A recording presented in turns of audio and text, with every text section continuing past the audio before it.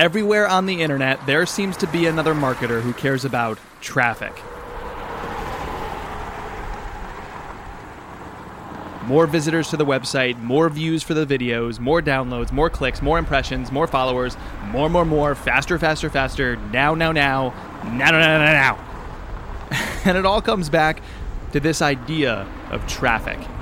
But some marketers know the truth. This work is not about how many people arrive, it's about how many people stay.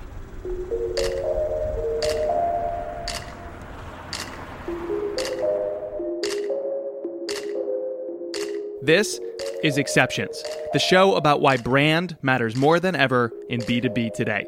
I'm your host, Jay Acunzo, author of the book Break the Wheel, and I'm partnering with Drift to bring you this 10-part documentary series because Drift is all about putting the human element back into B2B sales and marketing. They and I believe that brand is the opportunity to grow your business.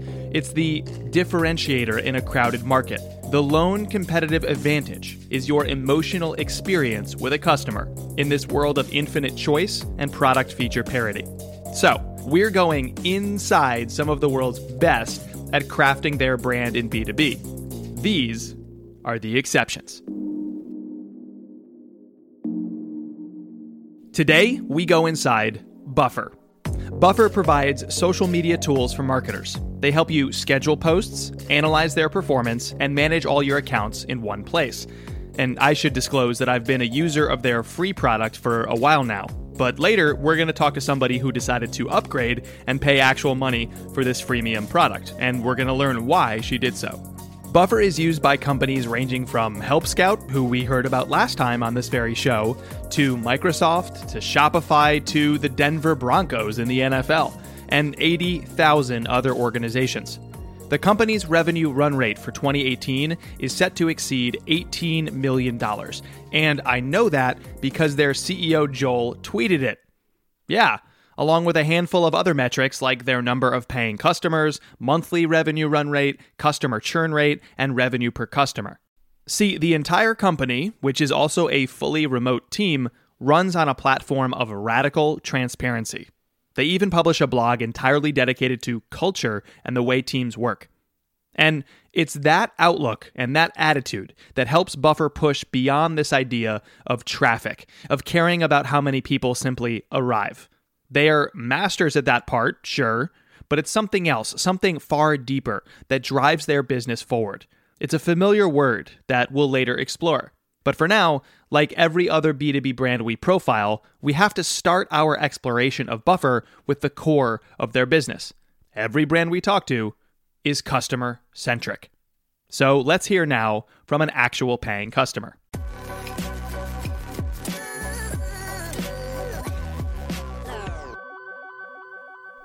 For a lot of people, working remotely comes with an important trade-off. Sure, it's great to wake up, get ready, and commute literally 30 feet to a home desk. I mean, I should know that's literally where I'm recording this episode. You get to set your own terms while avoiding everyday stresses like traveling to an office or running from conference room to conference room.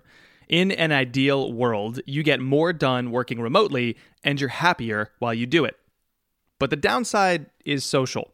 Because no matter how much more productive you are or how much money you save on transportation, it can still feel like you're missing something. It's hard to replicate those conversations that coworkers have face-to-face. There's a certain amount of communication and camaraderie that a video chat or a phone call just doesn't capture. Call it a sense of community.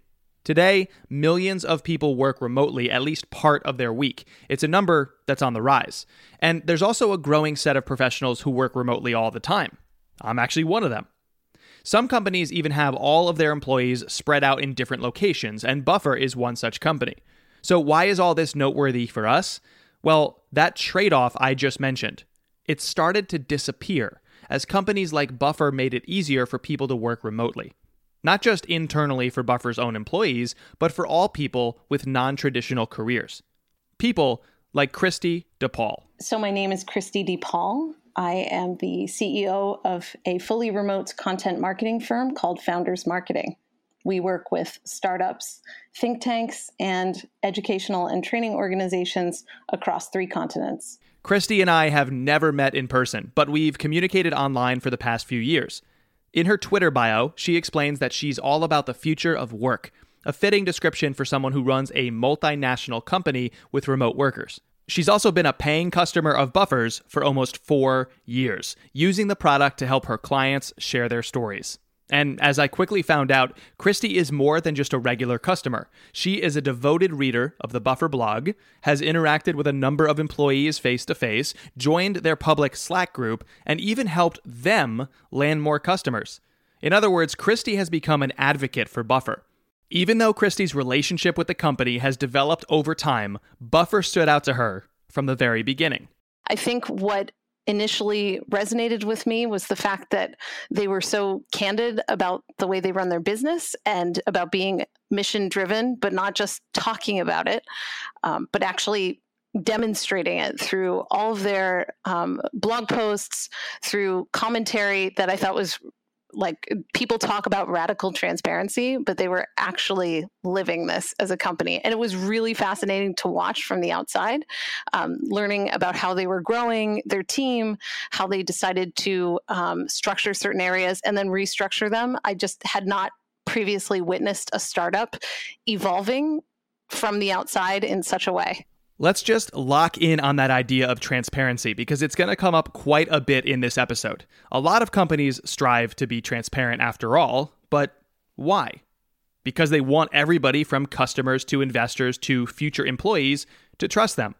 But for a lot of brands, this kind of becomes trite. They throw some copy about brand values up on the corporate website and that's that. But Buffer doesn't just pay lip service to transparency. Buffer actually takes action. They've been releasing their growth metrics to the public for quite some time now, and they share how they reorganized their teams as a result. In December 2013, they even published all of their salaries. That was almost 5 years ago, and it still seems unheard of. That is how you walk the walk. Really, their engagement levels were something that impressed me quite a bit. That the fact that you could write to their team either on Twitter or through their blog and get a quick, timely, and most importantly, candid response. That kind of sold me on the team and their culture first before I even cared so much about the product. The sequence of events is crucial here. Before Christy even cared about the product, Buffer's brand was making an impact for her. It makes people feel like they're part of a community rather than, well, I bought this thing. It's not, the relationship is no longer transactional. It becomes something much bigger than that. But I do think that a lot of B2B companies tend to sort of posture. You know, they put their customers either on a pedestal above them or frankly, somewhat below them. They don't always speak to customers at their level. And then it's less of a dialogue and it feels more like they're using a megaphone to talk about themselves. It feels like a promotion rather than a conversation. What Buffer did is tricky. Buffer decided to talk about themselves a lot. But the key to doing so isn't that they did it in a self-serving way. Instead, they took topics that people weren't talking enough about and brought them up with honesty.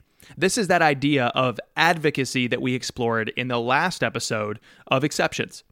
Buffer starts conversations and then follows through with their community.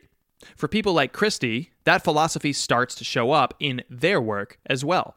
Once she was comfortable and familiar with everything that Buffer had to offer, she started to pay it forward to others in her network. When I'm sharing Buffer with someone new, and let's say they have no experience with a competitor, a competing product, or they've never used a social media management tool before, I get excited. I feel like I'm giving them a gift, but it doesn't feel like, here, I'm going to do you this favor and you can scratch my back someday. It feels like I'm going to do you this thing that is going to totally change the way that you either operate your business or try to elevate your personal brand or work with your own clients.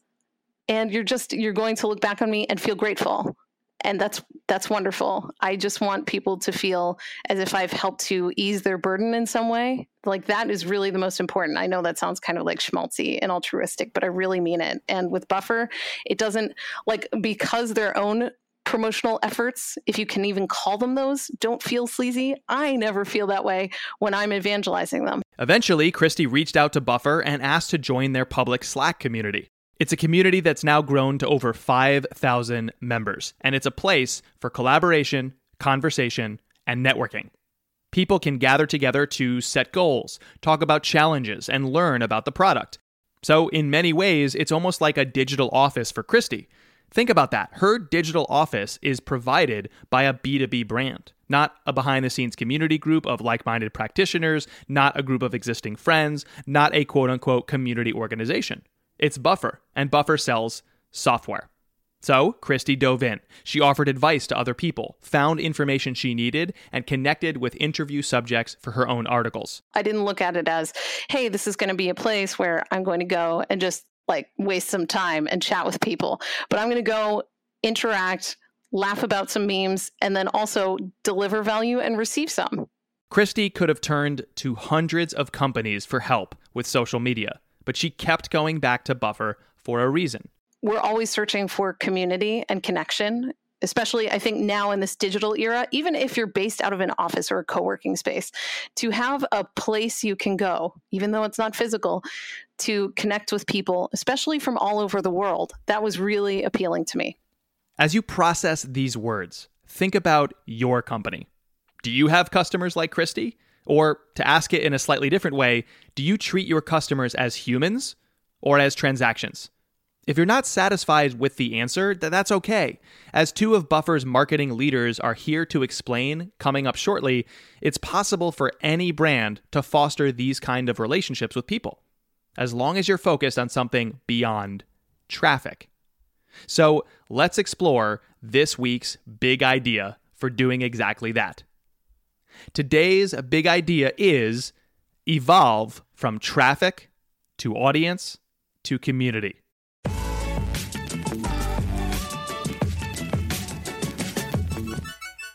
Everybody seems to want an audience today, not just big companies either. Mid-sized firms, small businesses, freelancers, Instagram models, even that guy on Twitter making terrible puns who probably hosts a podcast, which is probably called Exceptions. Hey, did you hear about the kidnapping at school? Everything's fine. He woke up. See? Terrible. Yet today, that lousy comedian can pursue an audience, whether on Twitter or maybe in a podcast. However, when it comes to marketing our businesses, I think the way we understand this concept of an audience has gotten a little muddled. See, when some companies say they're going to grow an audience, what they really mean is they want a community. And when other brands think they're building a community, what they really have is just traffic. Those three terms, traffic, audience, and community, are all related, but each means something different. So before we dive into the story of how Buffer found its brand identity and built a community, I'd like to define those three terms for the sake of consistency here. Let's start with traffic. Now, traffic is sort of the base level in our work. It's what happens when B2B brands, or any brand really, starts creating a ton of content. There's no established relationship at this point between you and the other person. The connection, if you can even call it that, is pretty transactional. Let's say you wrote a how-to post on your blog. Readers might arrive by clicking a link on Search and Social, find some value that they extract, and then leave to go about their day. I like to visualize this as cars passing through or cars lining up at a drive-thru. It's a fleeting moment that tends to be pretty passive. Or pretty forgettable. You're one of several sources that could have delivered that how-to blog post, and maybe they never even realized it came from you. Traffic is important in a vacuum, but it's not going to build your business on its own. The next level down in depth is audience. We associate audience with the word captive, a captive audience. And as a public speaker and an author myself, I think of this as being on a sort of stage. I'm projecting something out to you. I'm giving something to you. There's more of a connection here than with the traffic example because you know who I am and there's more of a time commitment involved for you, but it's still very A to B, me to you. For a real-life example of audience, look no further than marketing leader Seth Godin. Many of you probably know Seth Godin. He's extremely well-respected and has cultivated a huge audience who buy his books and read his daily emails or blog posts. But the communication with Seth flows one direction. He has more than 659,000 Twitter followers, but he only follows one account, which is for his own Alt MBA program. He also doesn't use social media to reply or engage, and he rarely, if ever, replies to emails or mingles around events where he speaks. The point isn't to say that Seth isn't doing it the right way. I'm not passing judgment on whether audience is good or bad, but it's distinct from the next level, which is community. A community knocks down the proverbial stage. It's not A to B, it's A to B and B to A, and also A to C and C to D and G to E and F to Z. All of these different parties involved, whether it's two or many, are equal, sort of peer-to-peer levels. This is where people have conversations. A brand can talk with its customers and develop a long-term relationship. And most crucially, people within that community can talk to each other. This, as we'll soon hear more about, is the Holy Grail. If you look around today at a lot of known B2B brands, you'll notice that most of them have traffic, and some of them maybe capture audiences, but very few have true community. And since we're focused on Buffer in today's episode, think about this through the lens of social media. Just about every brand is active on Facebook, Twitter, and LinkedIn. A social media manager might post a few times per day on each network. At its best, social media is supposed to be, well, social. But a lot of brands, especially in B2B, forget that, just filling their feeds with links to blog posts while ignoring the conversations they could be having with their audience to turn that audience into true community. Sure, there might be some support outreach going on between customer service and your customers, but that's still transactional. There just aren't a lot of consistent conversations happening on social media in B2B. Why is that the case? I think it comes down to goals, the goals that marketing teams have. The contrast between short-term goals that are easy to quantify and long-term goals that are more qualitative is a major theme of this whole series. We've already heard how exceptional brands like Wistia, Gusto, Help Scout, and Envision approach those goals. When it comes to engagement, traffic is such a popular metric because it's easy to quantify. However, if we took a step back and thought about the big picture, we'd realize while it's fine to get traffic as a goal, it's not necessarily the goal as a marketer. Think of how you feel as a customer in your own life. It's like the difference between talking to someone and talking with someone. The term customer experience gets thrown around a lot, and while the best of the best start with this idea that a great experience means great emotions, they then build real community around that feeling. They know that to build a powerful B2B brand today means evolving from traffic to audience to community.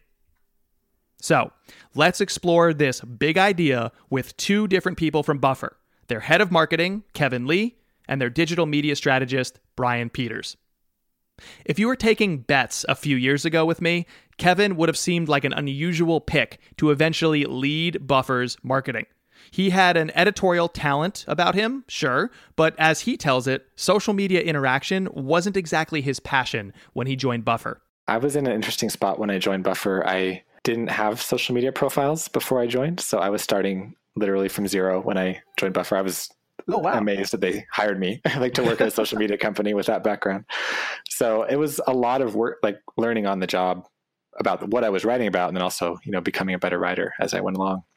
So some of my first posts were how to get your first 1,000 followers and all the mistakes I made on Twitter when I joined and things like that, which ended up, becoming somewhat successful posts. So that was one way that I felt like I could stay close, is I was actually learning all these things for the very first time. And then I would just turn around and write about them as I was learning them. And that process it worked wonderfully. While Kevin was writing 4 to 5 blog posts per week in the early days, each around 1,500 words, he wasn't the only one learning. The growing audience was learning with him. Remember how Christy DePaul fell in love with Buffer's transparency? Well, Kevin's lack of assumptions, habits, and preconceived notions as a B2B marketer paved the way for that very approach. So I had a lot of trust and faith in my role and in the work that I was doing. And so I didn't feel compelled to always be checking sign-up numbers and things like that. But I think the most helpful perspective might have been seeing the content as fully serving the audience, and then seeing the structure of the blog as serving the sign-up numbers. So it wasn't the content's job to convert. It was the design and the nature of the blog to convert. So we had, CTAs in certain places and buttons in certain places. And I was just there to write and to get people connected to Buffer. And, hopefully we're a freemium product. So hopefully they would sign up and experience it that way. And that would be their entry point. So I was more about building trust and authority. And if we built it in the right industry and in the right way, then we had a lot of confidence that it was going to turn into signups. And fortunately it did. According to Kevin, another reason it worked out is because the marketing team wasn't afraid to try new things and to be honest about what was working. Back around the time he started, Buffer's blog had more of a general tenor. It covered productivity and life hacking, which was a space that was more competitive and had a less specific bent than social media marketing. Then, the company made the decision to intentionally pivot away. Yes, the content that was life hacking spread far and wide, but it didn't convert into Buffer customers. And the content that was social media focused did not spread as far and wide, but it did convert. And at the end of the day, we realized, we're a social media company, we're a social media product. It makes sense to have a blog that helps build our authority in that space. So from day one, that was the type of content that I wrote. Following this change, part of the audience began transitioning into a community. Blog posts started racking up 30, 40, or even 50 comments each, and Kevin would respond to some directly while the support team would handle the rest on social media. Now, to be clear, just because Buffer has built a community over the years doesn't mean it's blind to traffic and audience. To this day, it has to be careful about cultivating all three because there are always going to be new people finding out about the company, and that means it's okay for your brand to still care about traffic. 85% of visits to Buffer's blog still come via search. Buffer helps people solve specific problems, but they may not be ready to stick around just yet. It comes back to this fundamental shift in what we're writing about. Like, we write our search content in order to solve a single problem. We write our subscriber content in order to tell part of a grander story that's going to make a difference in this person's life as a social media manager, for instance. And then the community side of things, we tend to see that as helping connect people to each other. As anyone at Buffer will tell you, accomplishing these three different objectives at the same time requires more than just helpful content. Because social media today, if done well, is about interaction. It's about human-to-human, peer-to-peer connection. And that is the key to build real community. To find out how this works at Buffer, I spoke to Brian Peters. Brian oversaw Buffer's social presence for almost 3 years, first as the director of social media, then the digital marketing manager. Today, he is the strategic partnerships manager and hosts the brand's very popular podcast, The Science of Social Media. Through it all, he's been involved in everything from email marketing to video to social channel growth and paid advertising. Brian's main currency is trust. And he had to use that currency at first to guide Buffer away from just traffic towards caring more about audience. That audience piece is when people start to say, okay, like BuzzFeed, for example, if I'm looking for entertainment right now, I know I can trust BuzzFeed to provide that entertainment. If I'm looking for tech news, I know I can trust TechCrunch or Wired for that really quality tech news. So I think going from traffic to audience is building an audience means they start to know, understand, and trust your brand for quality information and things that they would feel good sharing or good reading. Try to count how many companies give you that feeling. I mean, do you even get to double digits? We're presented with so much content on a daily basis that our brains just filter out what feels irrelevant. Unless you do something really unique to stand out, moving from traffic to audience is going to be really difficult. And moving from audience to community might be impossible. So what does Brian do to help Buffer stand out? I think the one thing that we've done throughout the history of Buffer that's really helped us to grow that audience is to first have an opinion on a subject, have a strong opinion on a subject. And so that comes out in our writing, it comes out in our research. You can get the news anywhere, right? You can see news anywhere. You can find it on your phone within 30 seconds. People go to certain brands and to certain influencers because they want to know their opinion on a subject, not just the cold hard facts. And so that's something we try to apply to our content marketing at all times, is to have that opinion and to bring something to the table that you're not going to find somewhere else, because people want to relate to that. They want to know if what we're saying aligns with their worldview. The second thing that we do is then actively engage with that audience after the traffic audience. We actively engage with the audience to then bring them into our circle and make them feel as if they're a part of the Buffer, I guess, sphere, ecosystem, or community. This is something that so many B2B brands struggle with, having an opinion. How do you have an opinion on manufacturing or the technical aspects of insurance, right? That's the stereotypical response for why you can't. A lot of marketers just think that they're teaching somebody how to do a task. There's a right way and a wrong way. It's pretty straightforward. What's all this opinion stuff? And anyway, how do you get somebody to passionately care about all of these ideas if I'm not writing about politics or sports? But whether you're writing a blog post, drafting social copy, or responding directly to a follower, there's a method to standing out no matter the industry. I think there's a trifecta of having a good opinion. It mixes news, data, and then your take on the subject. As a keynote speaker, I think about this all the time. There's actually a few different types of talks that represent this in a nice, almost metaphorical way. First of all, you can't just talk about the what, right? That's just a news report. Here are the facts. Here's what's happening. That's not overly useful, and that's probably not a talk at any event, regardless of the stage or the audience. So there's really three types of speeches: why, so what, and how. Now, let's reverse engineer those. Let's start with the how. This is what most people think a talk needs to be: the how-to, the tactical tips. But that can easily be copied. All your competitors are also writing those how-to tips and tricks or list articles on their blog, as one example. If you're a how-to speaker, you don't get paid. You get buried in some sidetrack along with 14 other speakers speaking against you at the same time slot, and you're easily forgotten. You're a commodity. But if you present the why, here's why this is happening, and here's why it matters to you, and then you give your so what, now you're forming an opinion. So what? Well, this is what I believe. So what? Well, this is why this matters. So what? Well, this is the change we need in the world as it affects you.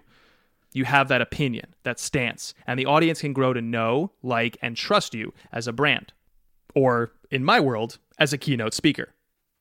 As Brian alluded to, Buffer covers all of those things in their marketing, but they stand out by putting a particular emphasis on the so what, and they consistently convey what the company believes. The place where B2B brands fall short so often is that they have this really good piece, right? And they maybe do it once or twice a month, even every 6 months. The reason it works so well for us at Buffer over the years, and the reason we were able to build this audience, and it's the reason that Seth Godin has an audience, it's the reason that Drift has an audience, is because if you mix everything we just talked about consistently, that's when you build the audience. You can't do it one-off, and you can't be sporadic about it. It has to be part of your strategy going in, and then also dedicated for a long time. I couldn't have said it better myself, but Brian's point got me thinking. When does a company actually transform from audience-driven to community-centric? I mean, is there a single moment in time, and how do you know for sure? You may not be able to pinpoint an exact moment, but Brian and Kevin both brought up the same idea when talking about this aha moment, and that idea is an instant feedback loop. Let's hear Brian break it down in more detail. What having a strong community makes easier for us is just the ability to quickly get feedback and iterate on things. Rather, so to put that in perspective, we just had a bunch of traffic and no one to talk to, and we wanted to launch like a new product like we are with Analyze.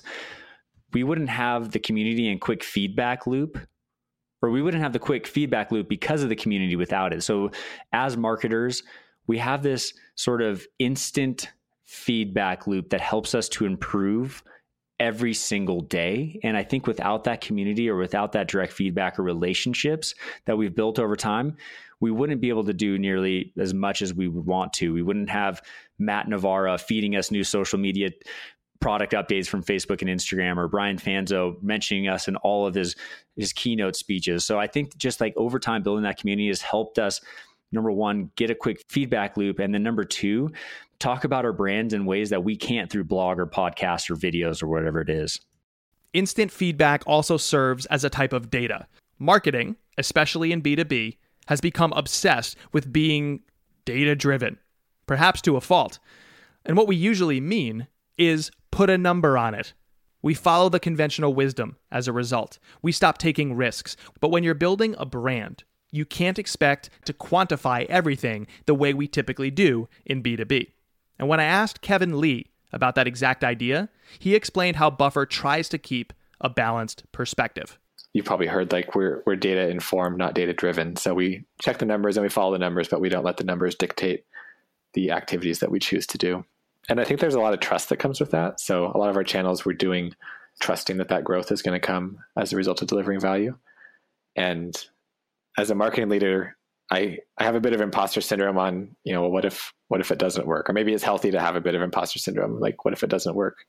But so far it has. So I think maybe I should just trust the historical numbers. But yeah, I'd say we're definitely swinging to that side of the pendulum. If you ask most marketers where they swing on that pendulum, they'd probably put themselves on the other side. There are thousands of MarTech solutions out there that can help you collect more data and do more targeting. Crunching numbers and automating your process totally has its place. Don't get me wrong. But the point I'm trying to make here is that it's hard to automate a community because it's so based on human-to-human interaction. In fact, Buffer has taken more drastic steps away from what most brands are doing today.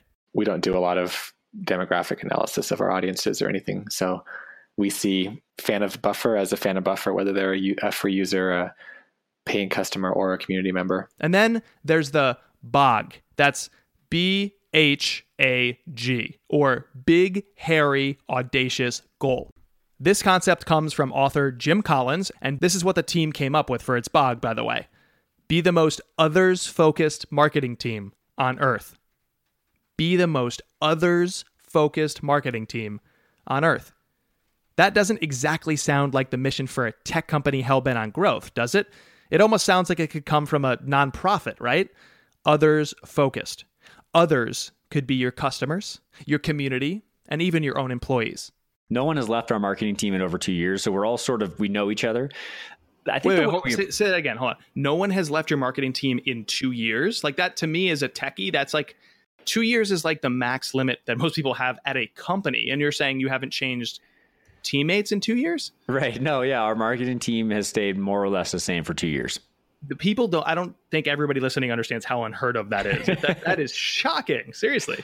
Well, and that's what we're, talking about, what we were talking about earlier. It's sort of that culture and values thing that we've sort of developed at Buffer. That's one of the side benefits of it is you have this ridiculously high retention rate for employees. For Buffer, the BHAG is a North Star, the BHAG. It informs every single interaction the brand has with the audience, and that turns the audience into community. And as Kevin tells it, the BHAG has given Buffer a reason to stand up for what it believes in rather than just follow the crowd. I think it has inspired us to not just do what may be expected to do or what is expected of traditional marketers to do. Like if we're doing something that is safe or that is common or is something that we feel compelled to do because it's the right thing to do, I think this gives us the language to challenge some of those ideas.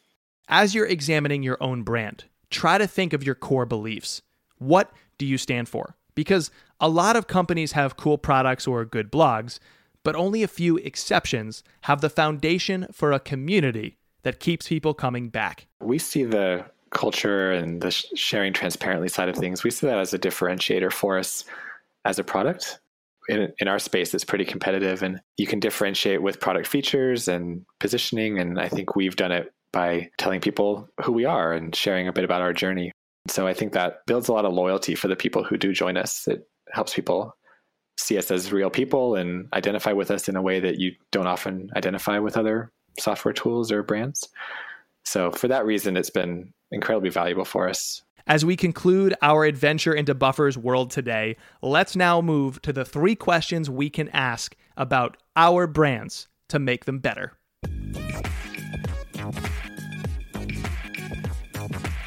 Question number 1. Are you giving people a reason to trust your brand? I'm going to keep this one short and sweet. People trust people. Not logos, not corporate jargon, not PR-approved sound bites. People trust people. And so unless you're actually interacting A to B and B to A, back and forth with your audience, you will never evolve into actual community. And guess what? That actually might be okay right now. But when you're not focused on right now, suddenly you see the benefits of community, because community makes tomorrow's work easier.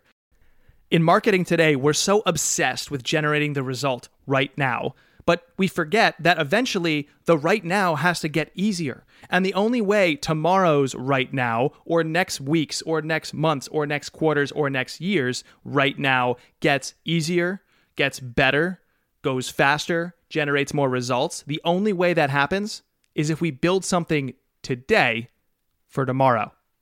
We can't keep digging holes in dry sand, because the moment we stop exerting ourselves, all of our work caves in. But if we actually had a community, if we built something that helped our future selves generate greater results, our work might stick. We would stop caring so much about how many people arrive and care about how many stayed. Are you giving people a reason to trust your brand? Question number 2. If they do trust you, are you continuing the conversation? If you noticed, a lot of what Buffer did was kind of lob out ideas or lob out content or lob out stances on things and see if they got an emotional reaction. You know, the comments in Kevin's early blog posts speak to that. He saw the passionate responses of a few people.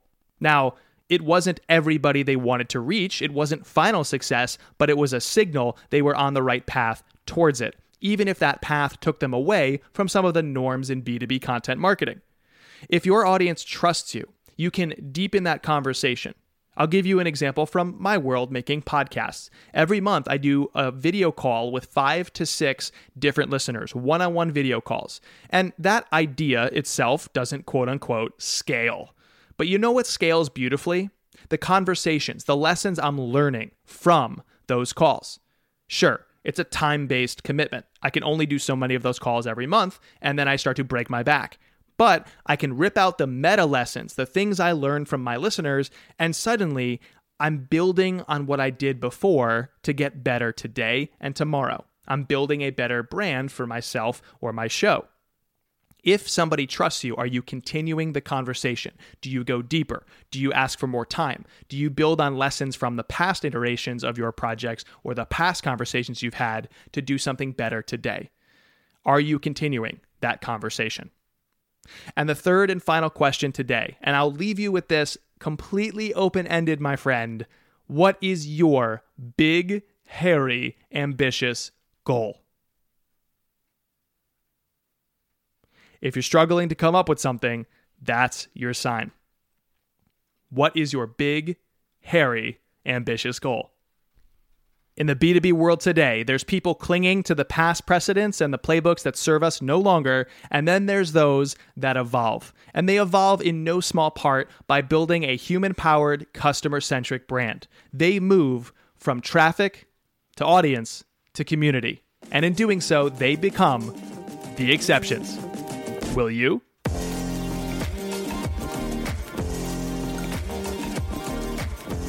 This episode was written and produced by Jordan Teicher and hosted by me, Jay Acunzo.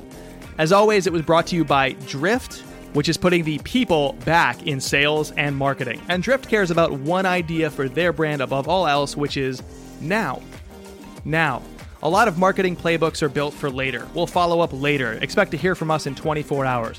Drift believes this is broken. If people are arriving on your website and interacting with your company, you should be able to respond now, because that's what they expect to have a great experience. So, head over to drift.com to learn more about them or explore more of their great podcast series. That's right, multiple series running in their podcast channel, Seeking Wisdom. So be sure to check that out. If you're not already in your podcast player, head on over to check out Seeking Wisdom.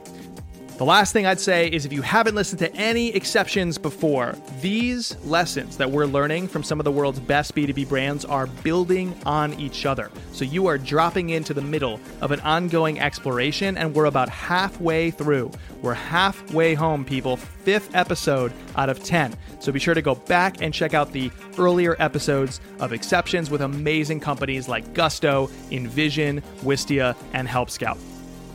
If you have any feedback at all or any comments, I'd love to hear them. We're trying to get better every day with this show. I'm at Jay Acunzo on Twitter or jay@unthinkablemedia.com. Thank you so much for listening to this episode of Exceptions. See ya.